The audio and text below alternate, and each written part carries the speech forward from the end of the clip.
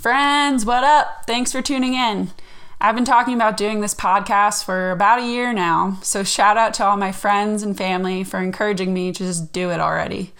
Credit to my clever brother for thinking of the title, How Tall Are You? It's really meant to connect tall women over our love, struggles, and stories that go along with standing out from the crowd. Standing at 6 feet 3 inches, 4 inches in basketball sneakers, I'm your host, Jackie Rainica, or J.T. Ray to many.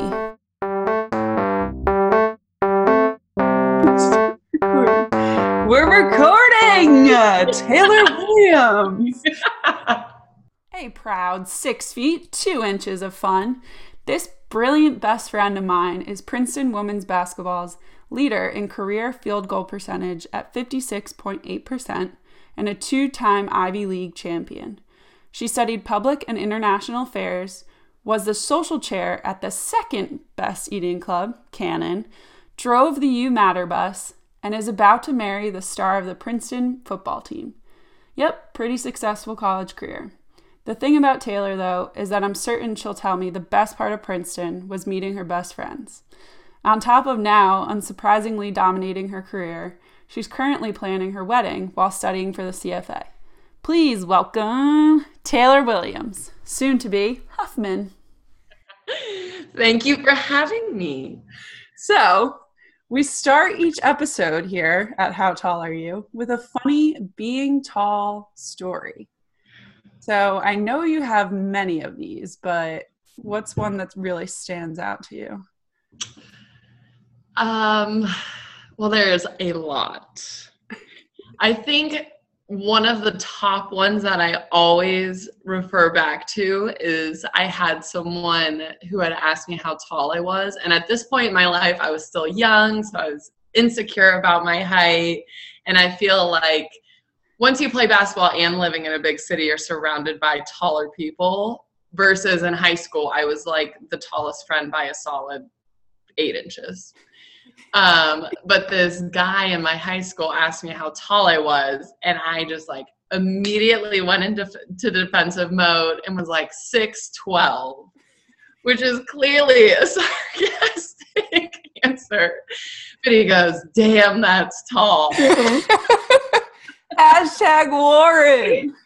Hashtag Warren. But now whenever I think about that, like that's my go-to. Yeah. I know, because I tell everyone not a day goes by that my height's not mentioned. And now even in the Zoom world, I feel like it's still brought up. It's like, oh, Jackie, you know. You're tall when people can tell through Zoom. But it's so true. And sometimes I'm like, would you ever go up to someone who's short and be like, "Damn, you're short," or "Damn, you're skinny," or "Damn, you're fat"? It's like, I know. Thank you. Right.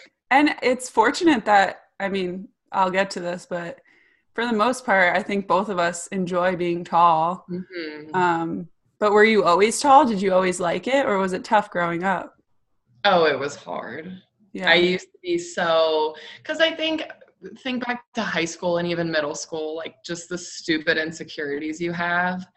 And I feel like not even just girls, but girls and guys can be so mean to each other in high school. It's just like the petty drama and bullying. And I would say I never let it get to me too much, but it was definitely a sense of insecurity growing up. And I really think it took like the athletic world and being with other girls and almost like that group mentality when you feel the confidence of like, yeah, we're tall, we get it. We're on the women's basketball team and we kick ass and we're undefeated and all this, like, you know, all the stuff that comes with it. You just learn to,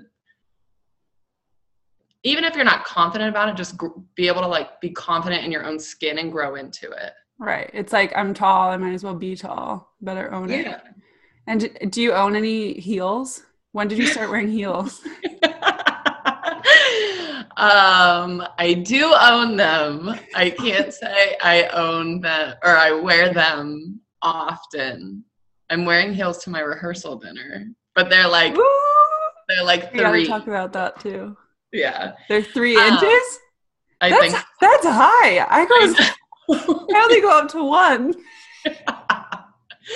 then our feet are so big that I rock the kitten heel, and I'm like, this is just embarrassing. Like, just go back down to the flat. Speaking about your rehearsal dinner, Taylor has some big life events coming up. Mm-hmm. Tell us about, well, first on the docket is your bachelorette party. Oh, I was waiting for this to tell you that my dress came. Yay, fun! So, for all of you out there who may not be my friend listening, which is probably no one, I'm in Taylor's wedding, and I'm honored to be. And we just got our bridesmaid dresses, and it's hilarious because I, no matter what, always order extra length. But for once, this is like too long. Yay! So that's good because I gotta get it tailored, but it looks good.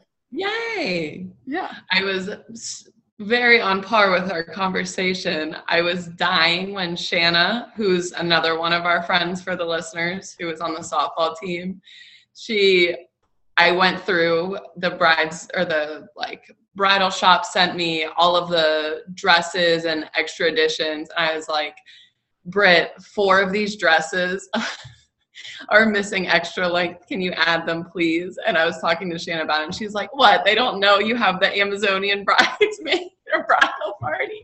I was like, we are going to be the world's tallest. I think, no, it must be Sam's sisters that are short. The only ones. And Paige. But she's not even short. She's like right, 5'6". They're like, how tall maybe are they? 5'8". Well, Sam's sisters are petite. They're probably like, his sister-in-law and his oldest sister are probably like 5'2", 5'3". Oh, poor girl. And they're gonna have to. Ellen's probably like 5'6", I'd say. Well, at least their personalities are big enough to hang with us. Amen.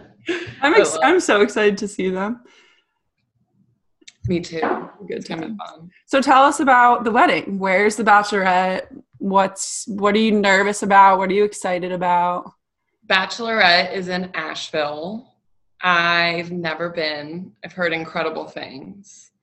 I'm nervous to see what the going out scene is like. Frankly, I think we'll hang out at the house a lot just to like reconnect and hang out and just like party at the house. But I do want to go out a little bit, and I'm nervous that breweries are going to dominate the scene. Like, I bought a really cute dress to wear out, but I'm hoping it's like appropriate for the vibes, you know? It's like not a dress I would wear to a brewery. But it's your bachelorette party, so you're going to do whatever you want. That's fair. So how many people are coming? Bridal party plus my friend Hallie from home. Yeah. Plus A-Rod. So that's 13, 14 people? 14 total. Ooh! I know. And so you all know, the last time we've all seen each other was Amanda's wedding. Our other friend's wedding. Which was almost a year and a half ago. Yes. Like, what? 2 months before it was pretty far before. Yeah. It was before I think we like knew what was actually going to happen, but yeah, it's been so long. So we're probably going to shut that place down. We have to, though. We do this every time we see each other and drink like we're still in college. And as we know, the next day doesn't work like it once used to. We have 3 or 2 a.m. to be in New Orleans. No, we'll have a blast. And then after that, a few weeks later, you have your bridal shower.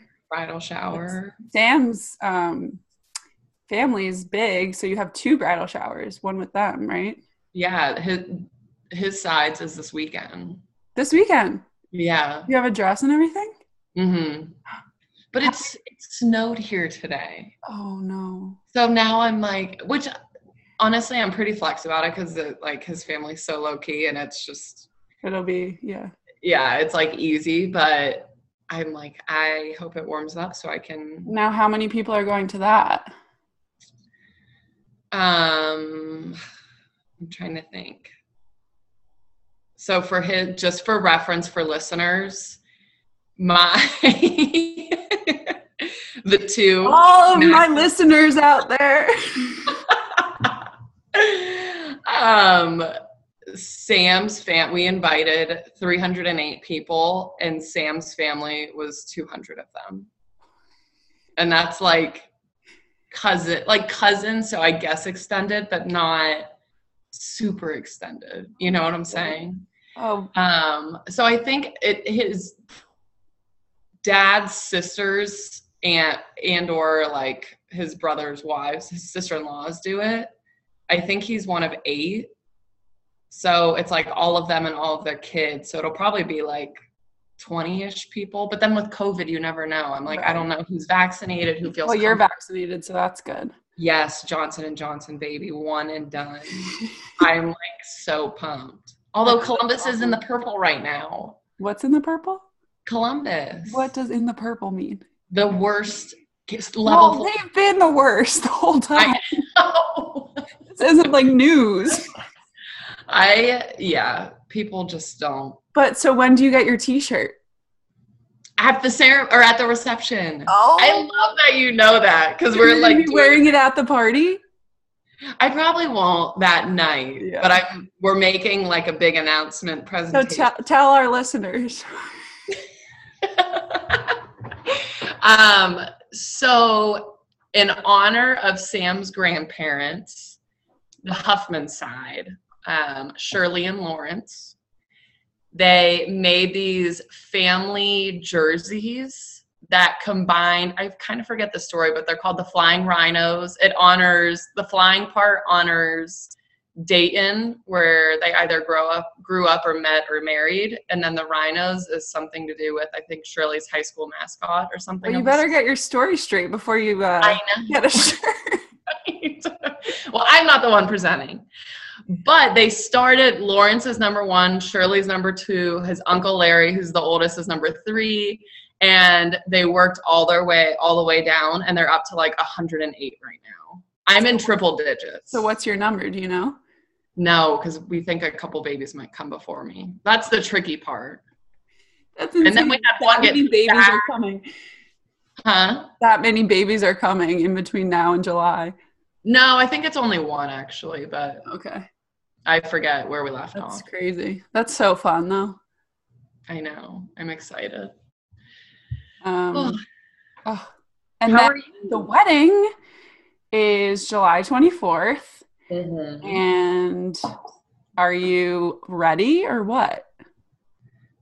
I mean, what does that question mean? I mean, I know you're ready to marry Sam, but are you ready to have a party? Or ready to walk down the aisle?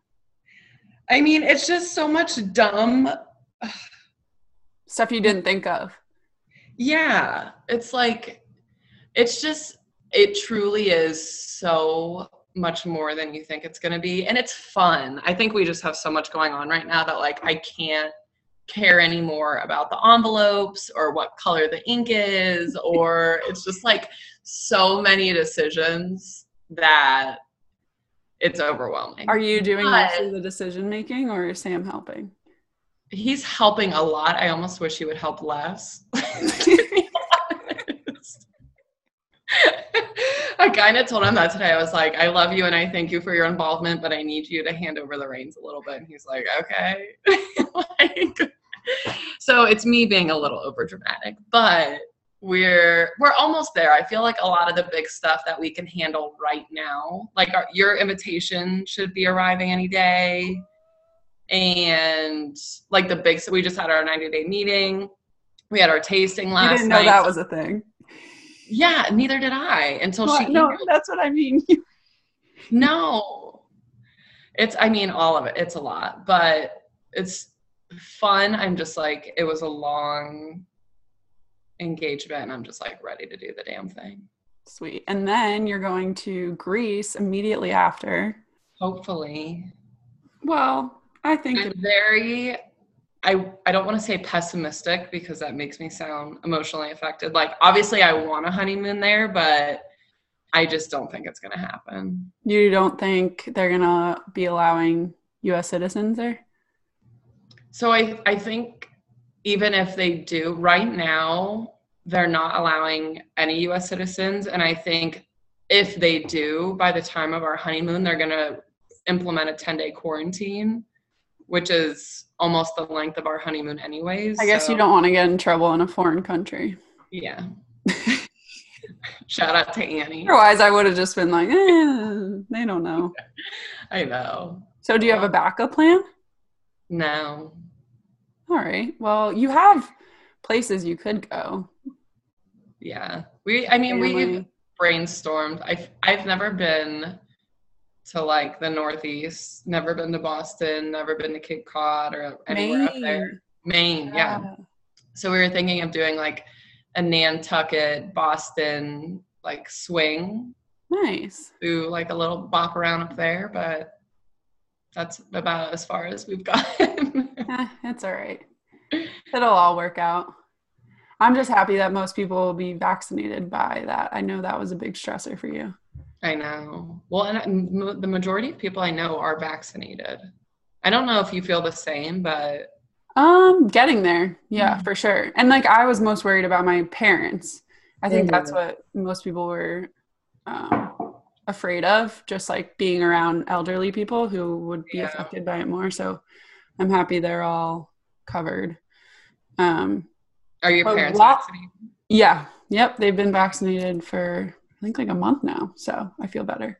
Yay. I know. They're so excited too. My dad will like ask me every day. He's like, Jackie, did you get the tickets to Taylor's wedding yet? I was like, no, I'm still watching the prices. And he's like, all right. Yay. I can't wait to see them. He's so excited.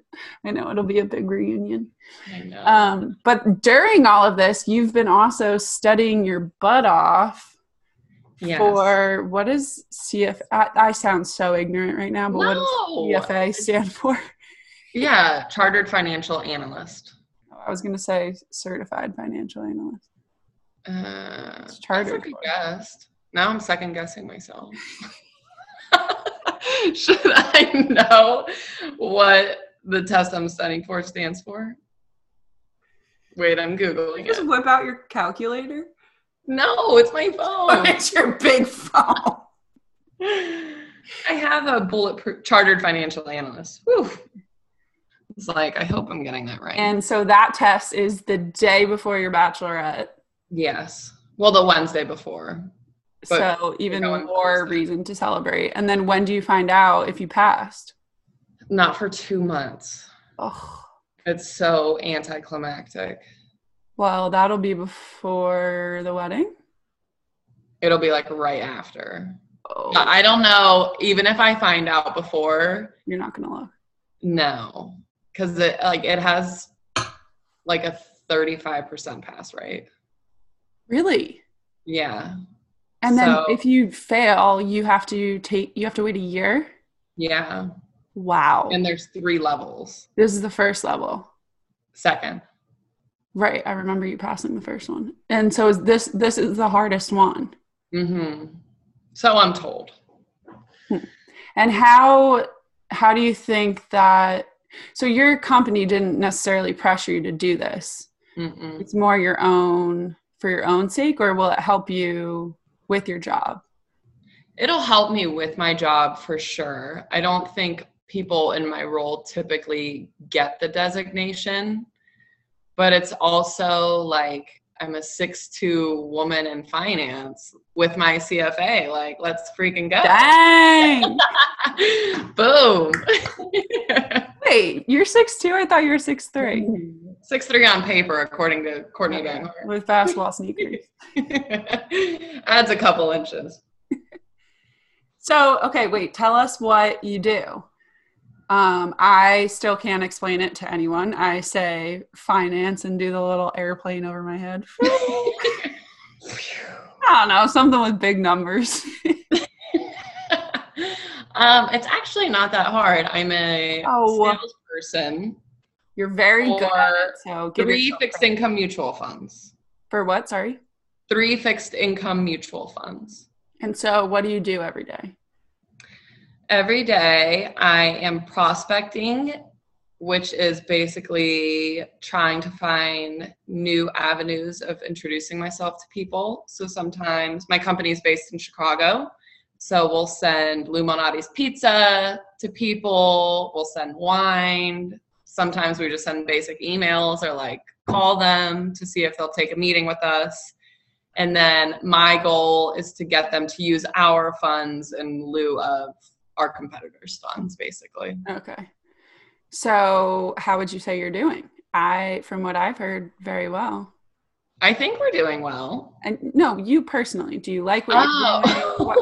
I was like, we're growing healthy. What's been your path? Like, how did you get to this from you're studying international affairs? So I didn't think you would get into finance, but you kind of ended that way. So how did you get there? I was ready to run from Wall Street because, and I want to say like the type of clients we have, I wouldn't necessarily call it Wall Street, but I feel like the only exposure I had to finance were people in banking who just worked tirelessly. And frankly, it's a skill I admire because I'm just not, like, my personality does not have it out for me or cut for me to work like that. Like, I just don't have the stamina. So I like always had feared or maybe not feared, but like shied away from that because I knew the lifestyle wasn't what was going to make me happy. And basically through one of our Bible study mentors we had, she was like, oh, you want to live in Chicago? Like, at the time my sister was living in Chicago. So I was like, I've been told by mentors that I'd be good at sales. I'm just going to apply to like every sales position in Chicago. So there was like insurance sales, there was like technology sales. I applied for Stitch Fix and like a sales position. I remember that. And my mentor knew someone who was like one of the principals of the firm I work for now. So I got an interview with him and he was like, okay, like it was a very casual interview, but he connected me to my now boss. And it was just like, without getting into the details, it was like the way we think about fixed income is totally different. It's very like math based. Basically, our process is like flipping how the industry approaches or values fixed income on its head. And without even knowing like what fixed income meant, or like I probably couldn't have even given like a good definition of what a bond was at the time, which is fair if people who don't work in finance can't. But now it's like the culture, I feel like, is what pulled me in, not necessarily the underlying work. But since then, I've like learned to appreciate the side of finance that isn't just like grinding hours in Excel sheets at the bottom of the totem pole. Right, because I feel like at least at Princeton, the expectation was almost like you need to get an internship being an investment banker, and that is what you need to do to be successful no matter what. And I think it's such a myth. And I think it has, like, when I go back for mentor days, I think a lot of kids are getting more interested in marketing or sales or life sciences. Like, there's just so much out there. And I don't think it's really been that way. Like, it wasn't like that when we were in college. Like, it was finance or bust. So that's cool. You found your own kind of niche route within the finance world. Well, and I think that exactly is like, I remember just being so, like, maybe not intimidated of it, but just like in admiration of the people who got those internships and thinking like, I could never get that internship. Like, I could never work at a bank because it started so early. Like, do you remember how early these people were stressing over their interviews? And I just remember thinking like, I could never do that. Like, I'm not good enough for that. Like, I could never handle that stress. And I'm like very thankful. And I've seen a little bit more of like the buy side with my trading gig, but I think it just is like important to know, to your point exactly, that like there's other options. And I think more than anything, like finding what makes you happy, even if that takes change, even if that means reverting back to something you tried before and think you didn't like I did, then it's worth it. Because at the end of the day, it's like, if you can lay down and feel happy with what you're doing, then like, yeah, money is money, like you need it. But also at the end of the day, like once you're comfortable, and it takes a few years to get out of college to feel comfortable, I feel like with money, then it's like you're past it, you know? Does that make sense? Yeah, and of course you have to go through that grind period where you're kind of at the bottom of the totem pole, but I think it's important, like when you are first interviewing, and we were super privileged to be in the position we were trying to look for jobs, but I think it's like, I think you would agree, you mentioned mentors a couple times, and I think just networking and branching out and seeing what's out there is super important. And when I talk to kids who are in college now, I'm always like, stop stressing yourself out, like enjoy yourself and it'll work out. Like you are at a great school, you most likely play a sport if I'm talking to you, and you will figure it out. Like this is not the time to stress. It makes me upset that I feel like the age is getting, like you said, younger and younger, where you're expected to have it all figured out. Yeah. Like you're still coming to like I still am figuring myself out, and I'm 26, you know? Yeah. No, I agree. And to that point, like, I don't think you could put a price on your network. Especially like, I feel like the Princeton basketball network is so strong, which is such a blessing and privilege of ours. But I even think, like when I got to Chicago, now that I've moved to Columbus, like something I always emphasize and share with people is like, your network is what's going to get you further than anything else. Right. Like if I could bet on someone who's going to make it far, like totally separating out skill set, and it's not like to say anything, but like solely based on network and personal relationships, like my money's on Annie. Because everyone knows Annie. Everyone loves Annie. She has the most genuine heart. She's friends with everyone. Like if she were ever in dire times, there are a million people who would get her a job. Even not in dire times, like there's a million people who would be honored to have Annie work with them. And it's not like you have to be the Annie of your friend group, because it's impossible to be. Everyone's best friend. People and putting yourself out there is like the most important asset and skill I think you can develop. And it doesn't have to be that dream internship or that A in the class. Like just meeting people and spending an extra 30 minutes every month trying to meet someone new or finding a new mentor goes like exponentially far.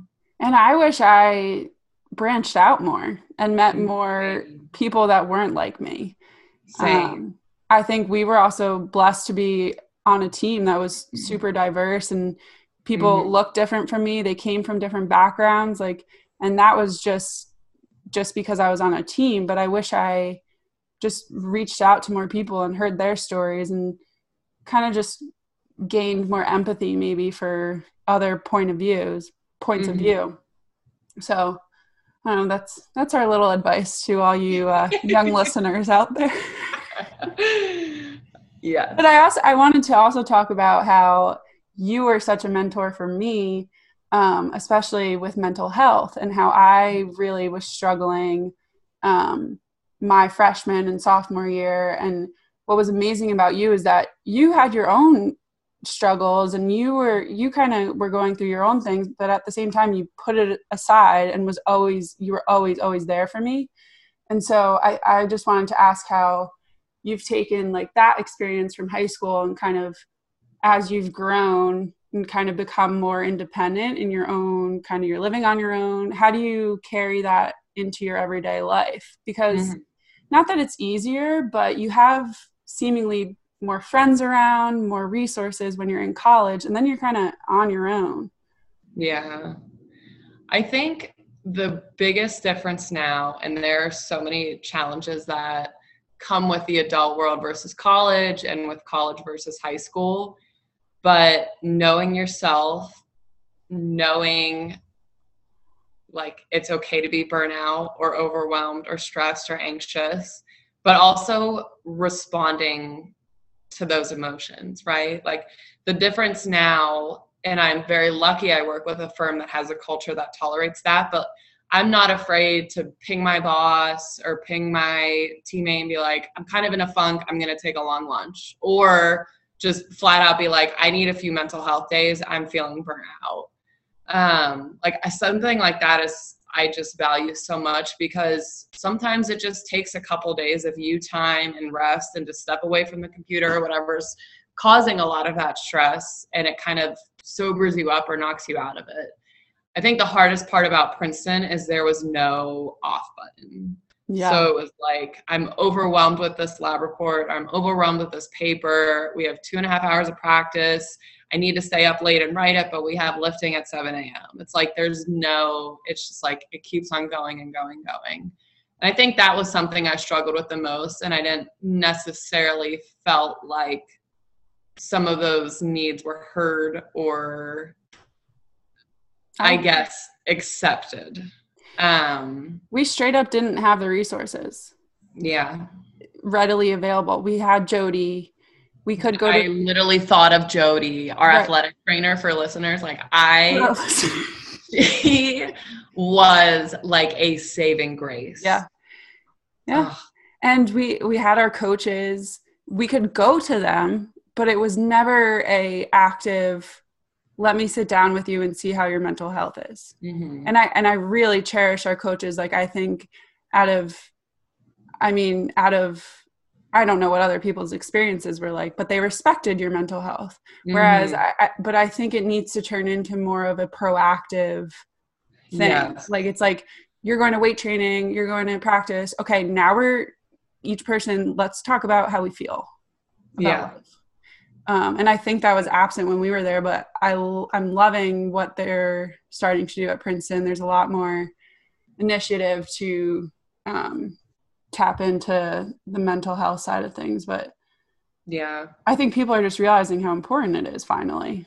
Yeah. And I truly think if I had addressed my mental health better, like on and off the court. Like on the court, I definitely had stressors and anxiety too. Everyone does, but I feel like it inhibited some of my performance. Like I don't think I reached the peak I could have reached had it been more proactively addressed, or I guess that would be reactively, but proactively work towards, or even reactively addressed. Like, you looked off or the team looked stressed out. It was more of a, and I don't want to advocate against it because it was such a good experience, but just it almost was a weakness of people to be, and it was like you were just separated from the pack further rather than, hey, let's nip this in the butt and get you back on, on the horse, quote unquote. Right.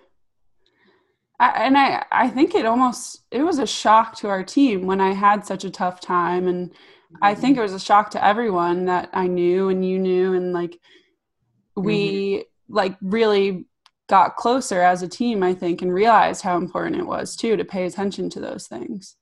Well, and I think you were always the team cheerleader, like without a doubt, the most bubbly, the most outgoing, kind of like the social queen. And that's not just to say like, Jackie wants to go out. Like, I feel like you were the person ringing everyone in together.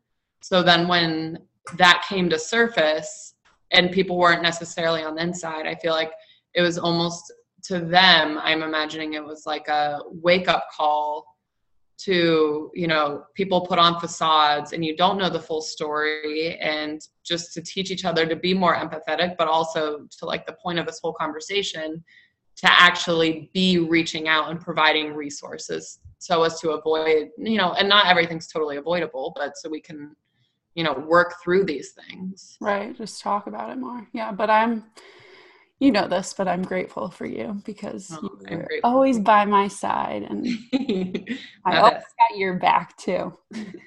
Got your 6. What? Got your 6. Cheers. Cheers. I love you. Love you.